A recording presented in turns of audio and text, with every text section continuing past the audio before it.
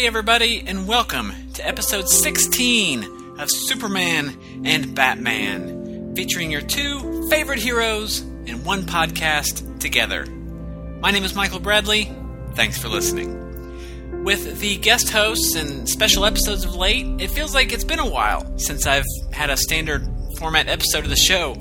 As much as I love having guests, it's good to settle in and be on my own once in a while too.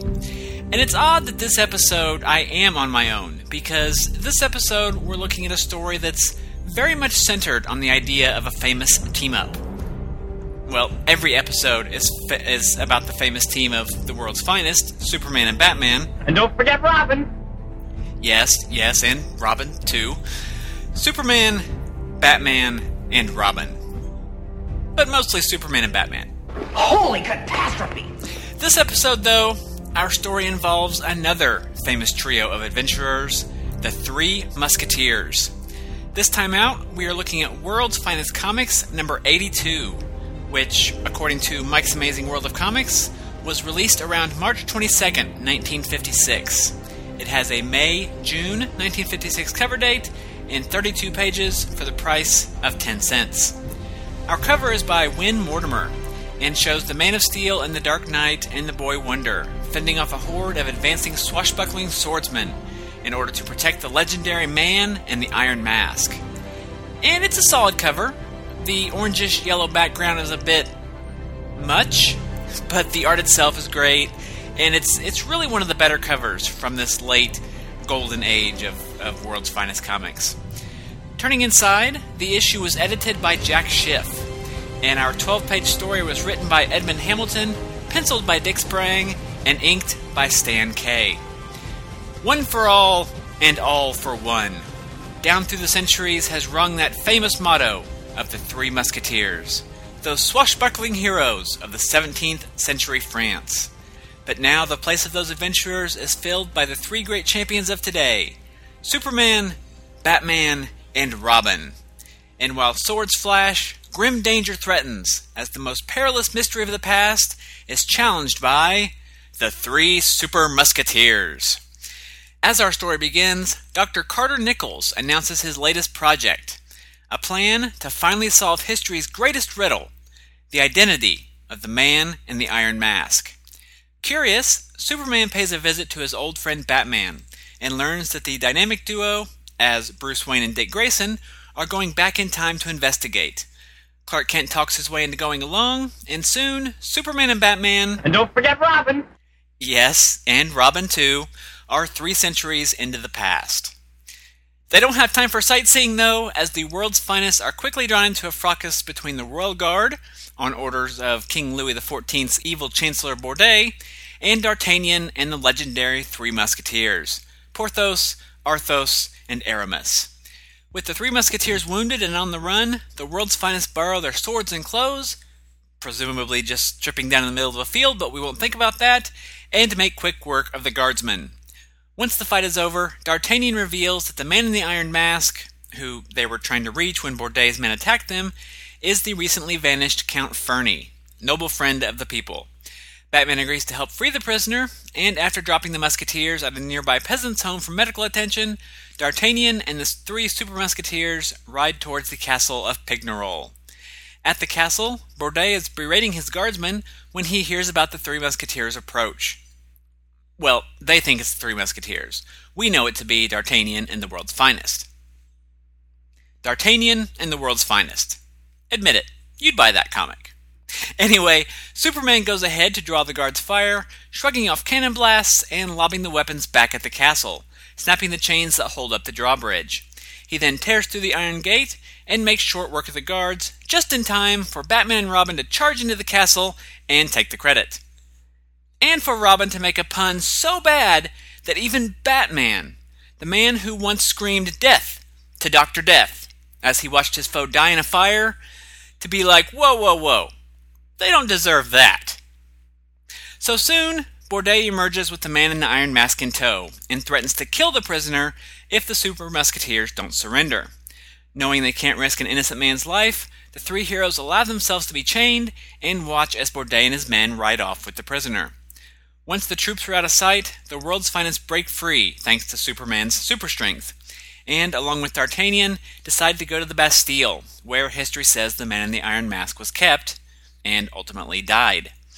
Once in France, Batman sends Superman and D'Artagnan to keep an eye on the Man in the Iron Mask, while he and Robin go to retrieve the king.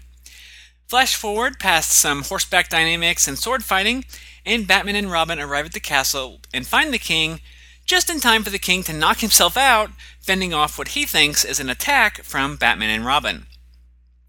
Not once to let a little unconsciousness get in their way, Robin undresses the king, putting him in the Batman costume, while Batman puts on the king's wardrobe and then charges towards the Bastille, flanked by the royal guard. But a spy sends word by carrier pigeon about the king's approach, and Bourdet floods the dungeon in order to eliminate the problem of the Man in the Iron Mask and make it look like an accident. But when the waters are drained away, Bourdet is surprised, shocked, and even a little bit flummoxed when he finds the Man in the Iron Mask still lives. Bourdet orders the dungeon walled up with bricks and mortar, but no sooner is the job complete does the Man in the Iron Mask come crashing through the wall, and like a tornado unleashed, tears through Bourdet's men. As King Louis, Batman, and Robin arrive, the Man in the Iron Mask is unmasked, revealing Superman. D'Artagnan enters with the real Man in the Iron Mask, Count Fernie, and Superman explains he was worried about Fernie's safety, so he tunneled into the dungeon and took his place. The king then orders Bourdet arrested and sentences him to life imprisonment in the Bastille, and that he must forever wear the Iron Mask himself, thus fulfilling the history that Superman and Batman... And don't forget Robin! Oh, for the love of... Yes, fulfilling the history that Superman, Batman, and Robin know about. The heroes then say goodbye just before they're pulled back to 1956 and their old friend, Professor Nichols. The end. When this issue popped up in the random order, I briefly considered skipping it because it just didn't look like something I wanted to revisit. But then I figured if I'm picking and choosing which random issues I want to cover, that kind of defeats the purpose of random. So here we are. And I gotta say, I am really glad I pushed forward on this one because it was really fun.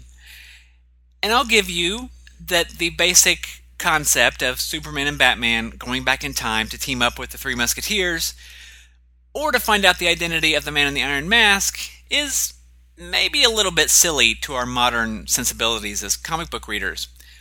But this was the kind of stories they were telling then, so if you can get past that, this one's a real treat. There was a lot of story here, but it was tightly told, there was plenty of action, and it was exciting and interesting enough that it didn't feel like a slog. For comparison, I'm going to refer you back to episode 3, where I covered the Alien Superman, which was full of plot holes and contrivances that just made it a slog to get through. Now, I will admit that there's not a lot of danger or worry about the resolution here with this story. And to a certain extent that's true of all comics, especially Silver Age ones, but neither Superman and Batman in this story are ever in any kind of real danger, and there's no mystery to solve because the identity of the Man in the Iron Mask is revealed pretty early in the story. But one of the things that saves it is that Hamilton really kept the story moving along at a fast pace. And there's plenty of action to keep you interested, but not so much action or wedged into places that it just feels gratuitous. Superman and Batman both got their times to shine, both individually and together. And Robin, because I've been told not to forget Robin, was there. He played a small enough role that I still felt this was a Superman and Batman story rather than a Superman, Batman, and Robin story, which, as I've talked about before, is something that's important to me as a person reading a Superman and Batman story. Plus, I like that the story, in its way, could get kids interested in learning more about the Three Musketeers or the Man in the Iron Mask. As I've said before, I like this age when comics tried to be educational along the way of being, entertaining. And if reading this comic got someone interested in going to read the Alexander Dumas novel, or pick up a history book and learn more about the Man in the Iron Mask, then that's all the better to me.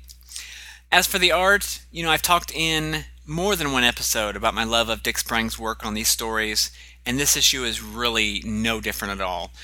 Superman looks awesome, Batman looks awesome, the period costumes are pretty extensively detailed for an early Silver Age comic. The panels are dynamic, even the ones where there isn't any action, where it's just two characters talking to one another. It's just an exciting book to look at, let alone read. So all told, even though I didn't have a whole lot of specific comments about it, I'm going to give this one a big thumbs up. And I will hold it up as, at least as far as this podcast is concerned, as proof that you shouldn't go with your first assumptions about a book when mulling whether or not to cover it.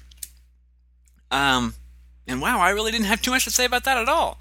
But right now we're going to take a break, play a couple promos, and then we'll be back to talk about what else was in the book and what else was on the stands.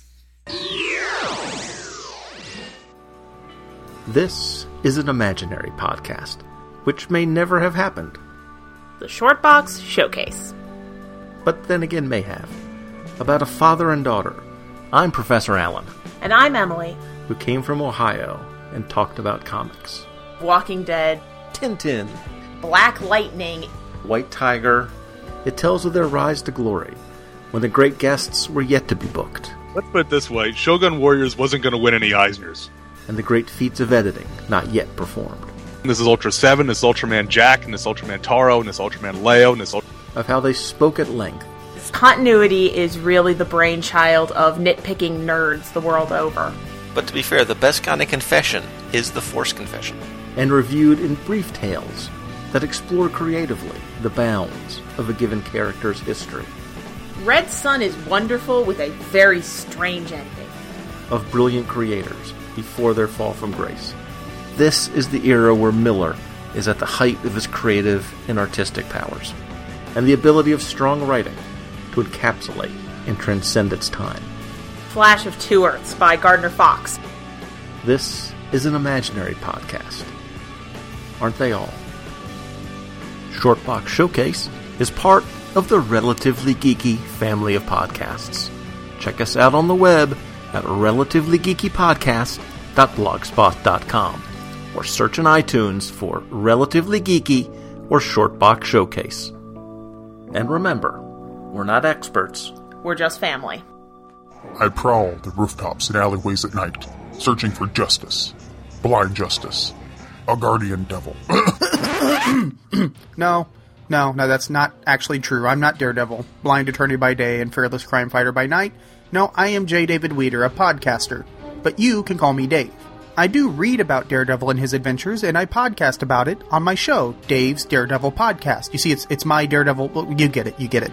Every Sunday, I read a Daredevil comic and share my thoughts and feelings on the issue, the characters, and the world of Marvel's Man Without Fear in an easily accessible audio form. And I want to take you along for the ride, so tune in each week as we meet Daredevil, his villains, his loves, and more hornhead goodness than you can shake a billy club at. That is every Sunday on iTunes and at www.daredevilpodcast.com.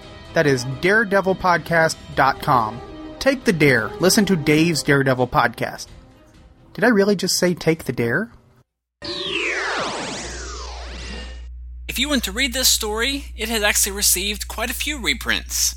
The first was an 80-page giant number 15 from 1965, which was an all Superman-Batman issue. It contains like 6 stories, maybe 7 stories, all reprinted from the pages of World's Finest Comics.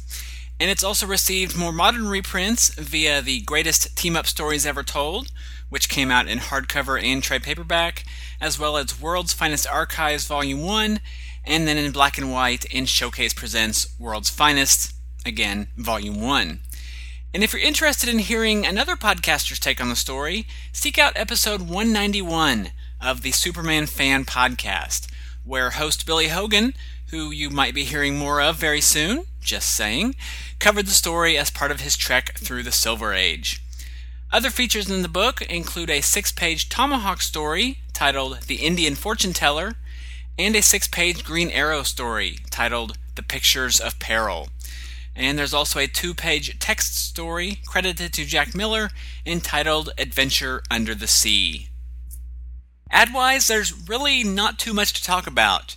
The most standout to me was another of the public service ads that I think I've talked about these on previous episodes, but this one features Superman and extols the virtues of libraries and reading in general, which really tied in, even though I'm sure it was completely coincidence, it tied in quite nicely with the lead story that we just looked at, since that was dealing with, great fictional adventurers from literature, as well as the Man in the Iron Mask. But if you're interested in seeing this ad, I'll be sure to include it in the show notes for this episode at greatkrypton.com. But now it's time to head on over to Mike's Amazing World of Comics at mikesamazingworld.com and take a trip in the time machine to see what else was on the stands. And once again, we're in the period before the Silver Age superhero revival. So DC's output is heavy with genre books and adaptations of radio shows such as Mr. District Attorney. Mr. District Attorney. There we go. However, also out this month was Showcase number 2. And while the issue itself isn't much of note, it means we're only 2 issues and about 4 months away from Showcase number 4, which is the first appearance of the Barry Allen Flash and what many consider to be the official beginning of the Silver Age of comic books. Detective Comics number 231 features a Batman story titled Batman Jr., where Robin discovers that Batman had a partner prior to Robin coming along, and he gets all worried and self-conscious about it.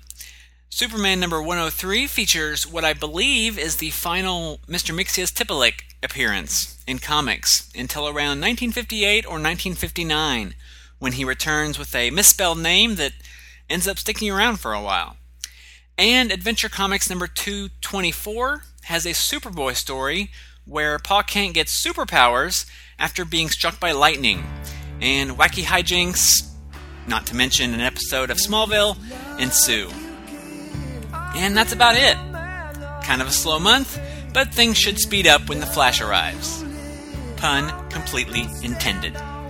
So that's it for this episode. Kind of a shorter one this time around, but at least you got an episode. I do want to thank you all very much for listening. Next episode, I'll again be joined by a great special guest as we look at the show's very first imaginary story. And not just any imaginary story, but one of the great ones. So please come back. But I want to thank you all very much for listening to this episode. Be sure to like the show on Facebook, leave an iTunes review, and send me your thoughts on the episode or the story. Remember, that Haney Award isn't going to win itself. But thanks again for listening, and I will talk to you all next time. Goodbye. Let's make it all fun, all for love. Let the one you hope be the one you want, the one you need. 'Cause when it's all fun, it's one for all. When there's someone that you know, then just let your feelings show and make it all fun, all for love. When it's love you make, I'll be the fire in your night. Then it's love you take, I will defend, I will fight. I'll be there when you need me. When honor's at stake, this vow I will make. Yeah. Thanks for listening to Superman and Batman, hosted by me, Michael Bradley. Feedback can be sent to michael@greatkrypton.com. I love hearing from listeners, so be sure to send your comments, questions, and other feedback, and I will likely read that on a future episode. Show notes, information, and back episodes can be found at greatkrypton.com. Be sure to follow the show via Facebook and Twitter, and subscribe via iTunes or RSS feed so that you never miss an episode. If you subscribe via iTunes, be sure to leave a review. Not only does it help others find the show, but I'd love to read that in a future episode as well.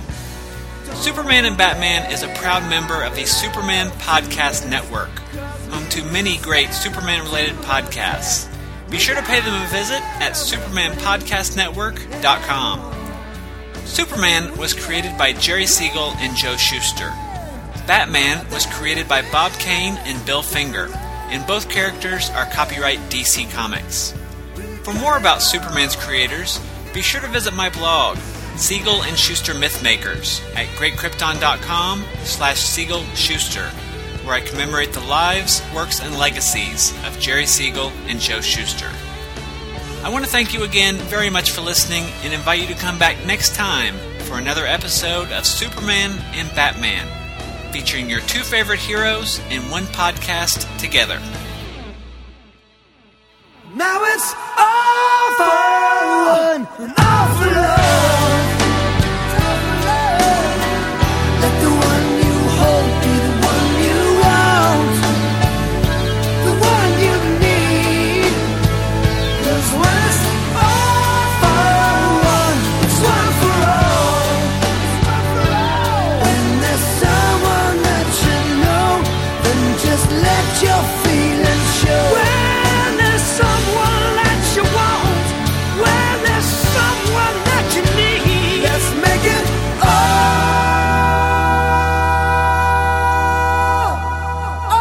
for one and all for love. The closing song for this episode was All for Love by those three musketeers of melody, Bryan Adams, Rod Stewart, and Sting. The song, which might just be the greatest 80s soft rock power ballad not actually recorded in the 80s, can be found on the soundtrack to the 1993 film The Three Musketeers. Yeah, I really didn't veer too off point on this one. I would apologize, but sorry, not sorry. If you like this or other music heard in the show, you should buy the music. And the best way to do that is by visiting twotruefreaks.com. No, you won't find lost footage of Scott Gardner and Chris Honeywell sword fighting in 17th century France, but you will find a banner in the upper left corner of the site. And if you click on that banner, well, you still won't find Scott Gardner and Chris Honeywell sword fighting footage, but you will be redirected to Amazon.com. There, if you buy an MP3 or physical copy of the song, Two True Freaks will get a little cut on every purchase. So not only will you get good tunes, but you'll be helping out some of the hardest working folks in podcasting, and helping make sure the Freak in the Iron Mask is held prisoner in the best possible accommodations.